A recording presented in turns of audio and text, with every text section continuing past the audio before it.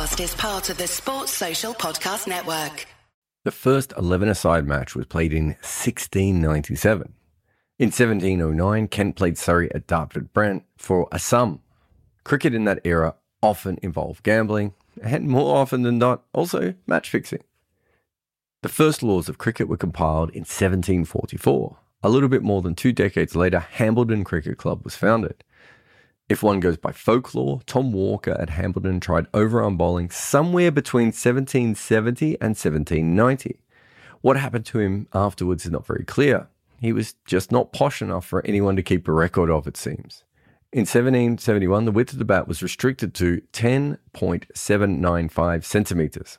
3 years later, they decreed that the mass of the ball had to range between 155.92 grams and 163.01 grams. Obviously, I've used slightly different numbers than they did at the time. But the important thing is that neither restriction has changed since. But the wickets, however, at this point, consisted of 2 uprights and a crosspiece. In other words, there were 2 stumps with a very long bail on top, right up until a match in 1775.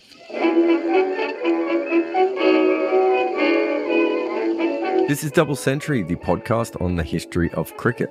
This season, we wanted to visit some of the weirdest stories in our game. Cricket has a unique ability to meld itself into cultures, even outside of sport, and produce wild tales.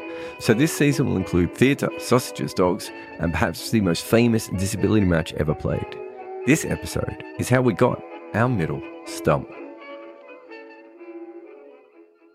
Looking for a fun way to win 25 times your money this football and basketball season? Test your skills on Prize Picks, the most exciting way to play daily fantasy sports. Just select 2 or more players, pick more or less on their projection for a wide variety of stats, and place your entry. It's as easy as that. If you have the skills, you can turn $10 into $250 with just a few taps. Easy gameplay, quick withdrawals, and injury insurance on your picks are what make Prize Picks the #1 daily fantasy sports app. Ready to test your skills? Join the Prize Picks community of more than 7 million players who have already signed up. Right now, Prize Picks will match your first deposit up to $100. Just visit prizepicks.com/play100 and use code PLAY100. That's code PLAY100 at prizepicks.com/play100 for a first deposit match up to $100. Prize Picks, daily fantasy sports made easy.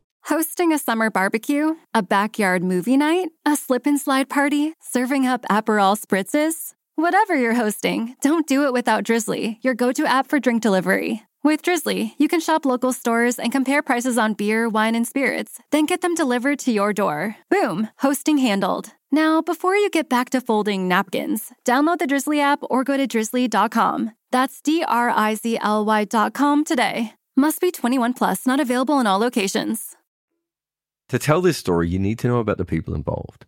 John Small of Hambledon was no ordinary cricketer. Not only was he the greatest batter of his era, he also made it to John Woodcock's 100 greatest cricketers of all time in the Times.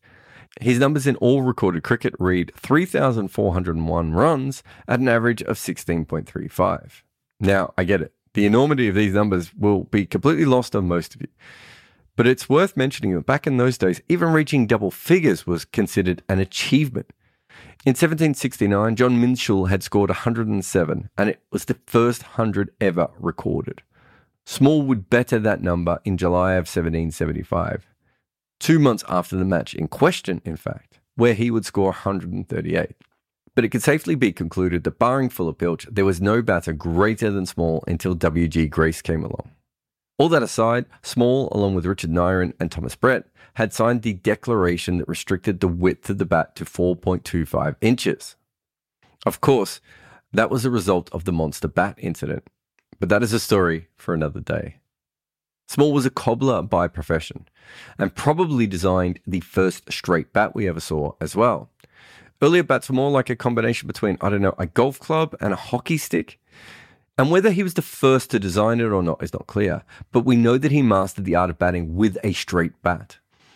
And as good as John Small was, Edward Lumpy Stevens might have been just as good with a ball. And it's worth noting what bowlers were like in the pre-Stevens era.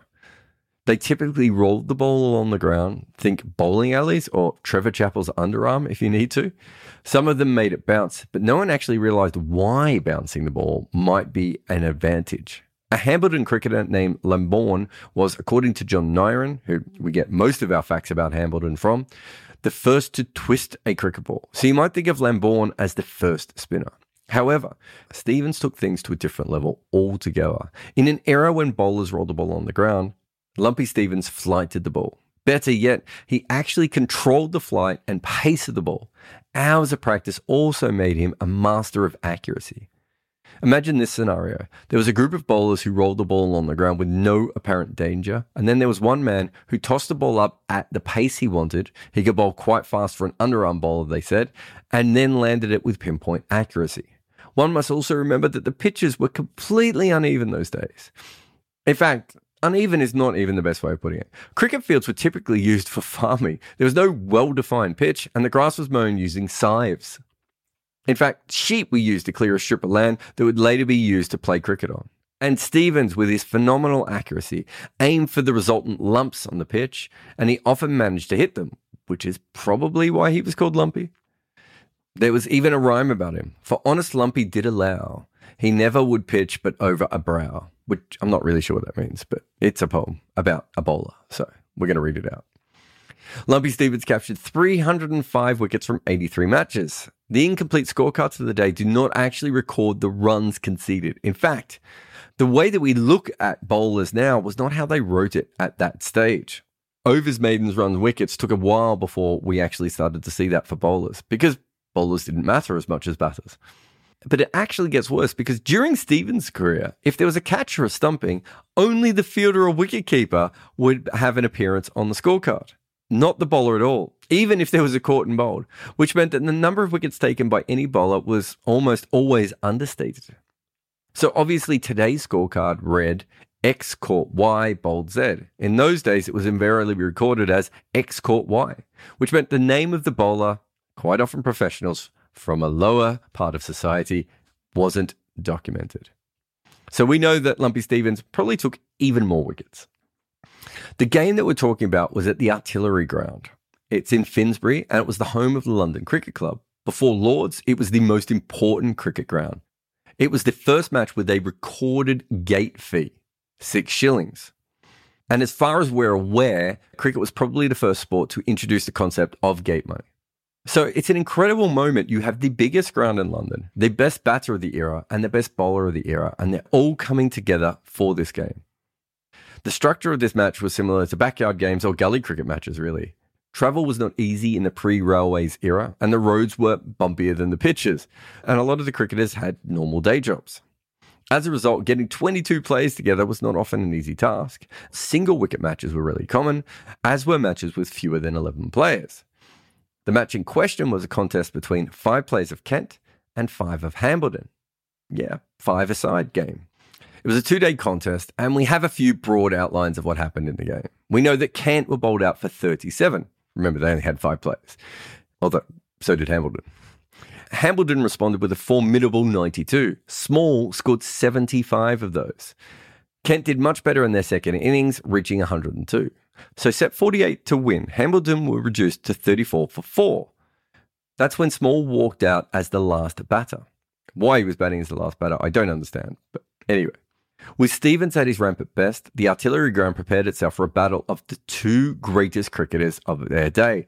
This is Imran Khan versus Viv Richards, Harold Larwood versus Don Bradman, Jasprit Bumrah versus Steve Smith, except everyone was dressed very differently than would be currently dressed, and obviously the bowlers bowled slower, and he was called Lumpy. And it was Lumpy who struck first. He ran a ball straight through the defence of the venerable Small. The ball beat his bat and passed right through the stumps. And through is the important word here, because there was only 2 stumps with a bail on top, as we said before. And so the ball went through the gap. And this was not an incident that hadn't happened before. But to happen in such a big match like this did change things a little bit. But that's not why we have a middle stump. It's because not that long later, once again, Lumpy Stevens beat Small's bat, and once again, the ball passed between the stumps.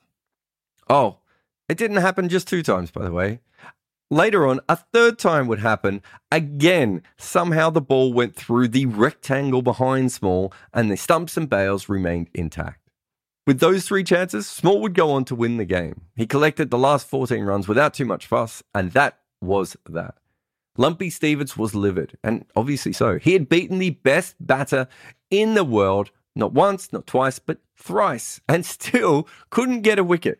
He demanded that the bowler be awarded a wicket when the ball went through the stumps. There was protest from the amateurs of the era on the ground that the middle stump would result in matches being over too quickly. Of course, one must remember here that the amateurs were mostly batters. And you're not going to be shocked that the people who wrote the laws were also mostly batters, who also were amateurs. They basically didn't want to go out as much, and this was a loophole they were happy to have. But Richard Nyren himself supported Lumpy Stevens because he thought it was about doing justice to the bowler. He also believed that while the middle stump might shorten the game, he actually thought this would make batters concentrate even more, knowing that if they missed the ball, they would almost definitely be bowled if it was straight. And so eventually the laws were changed. The third stump was added. However, here's the fun bit. It was optional. And for a few years, both 2 stump wickets and 3 stump wickets were in use until the former finally faded away through the course of time. This is one of the many changes in our sport that took cricket from a game or pastime and made it one of the biggest sports in the world. Lumpy and Nyren fought for cricket to be better, and it is because of them that we have the sport the way it is today. Thanks for listening to Double Century. This podcast was made entirely possible by our supporters at Patreon. You can find the link in the show notes. Double Century is a podcast narrated, produced and co-written by me, Jared Kimber. Abhishek Mukherjee is the main writer and Nick McCorriston edits, mixes and co-produces the show.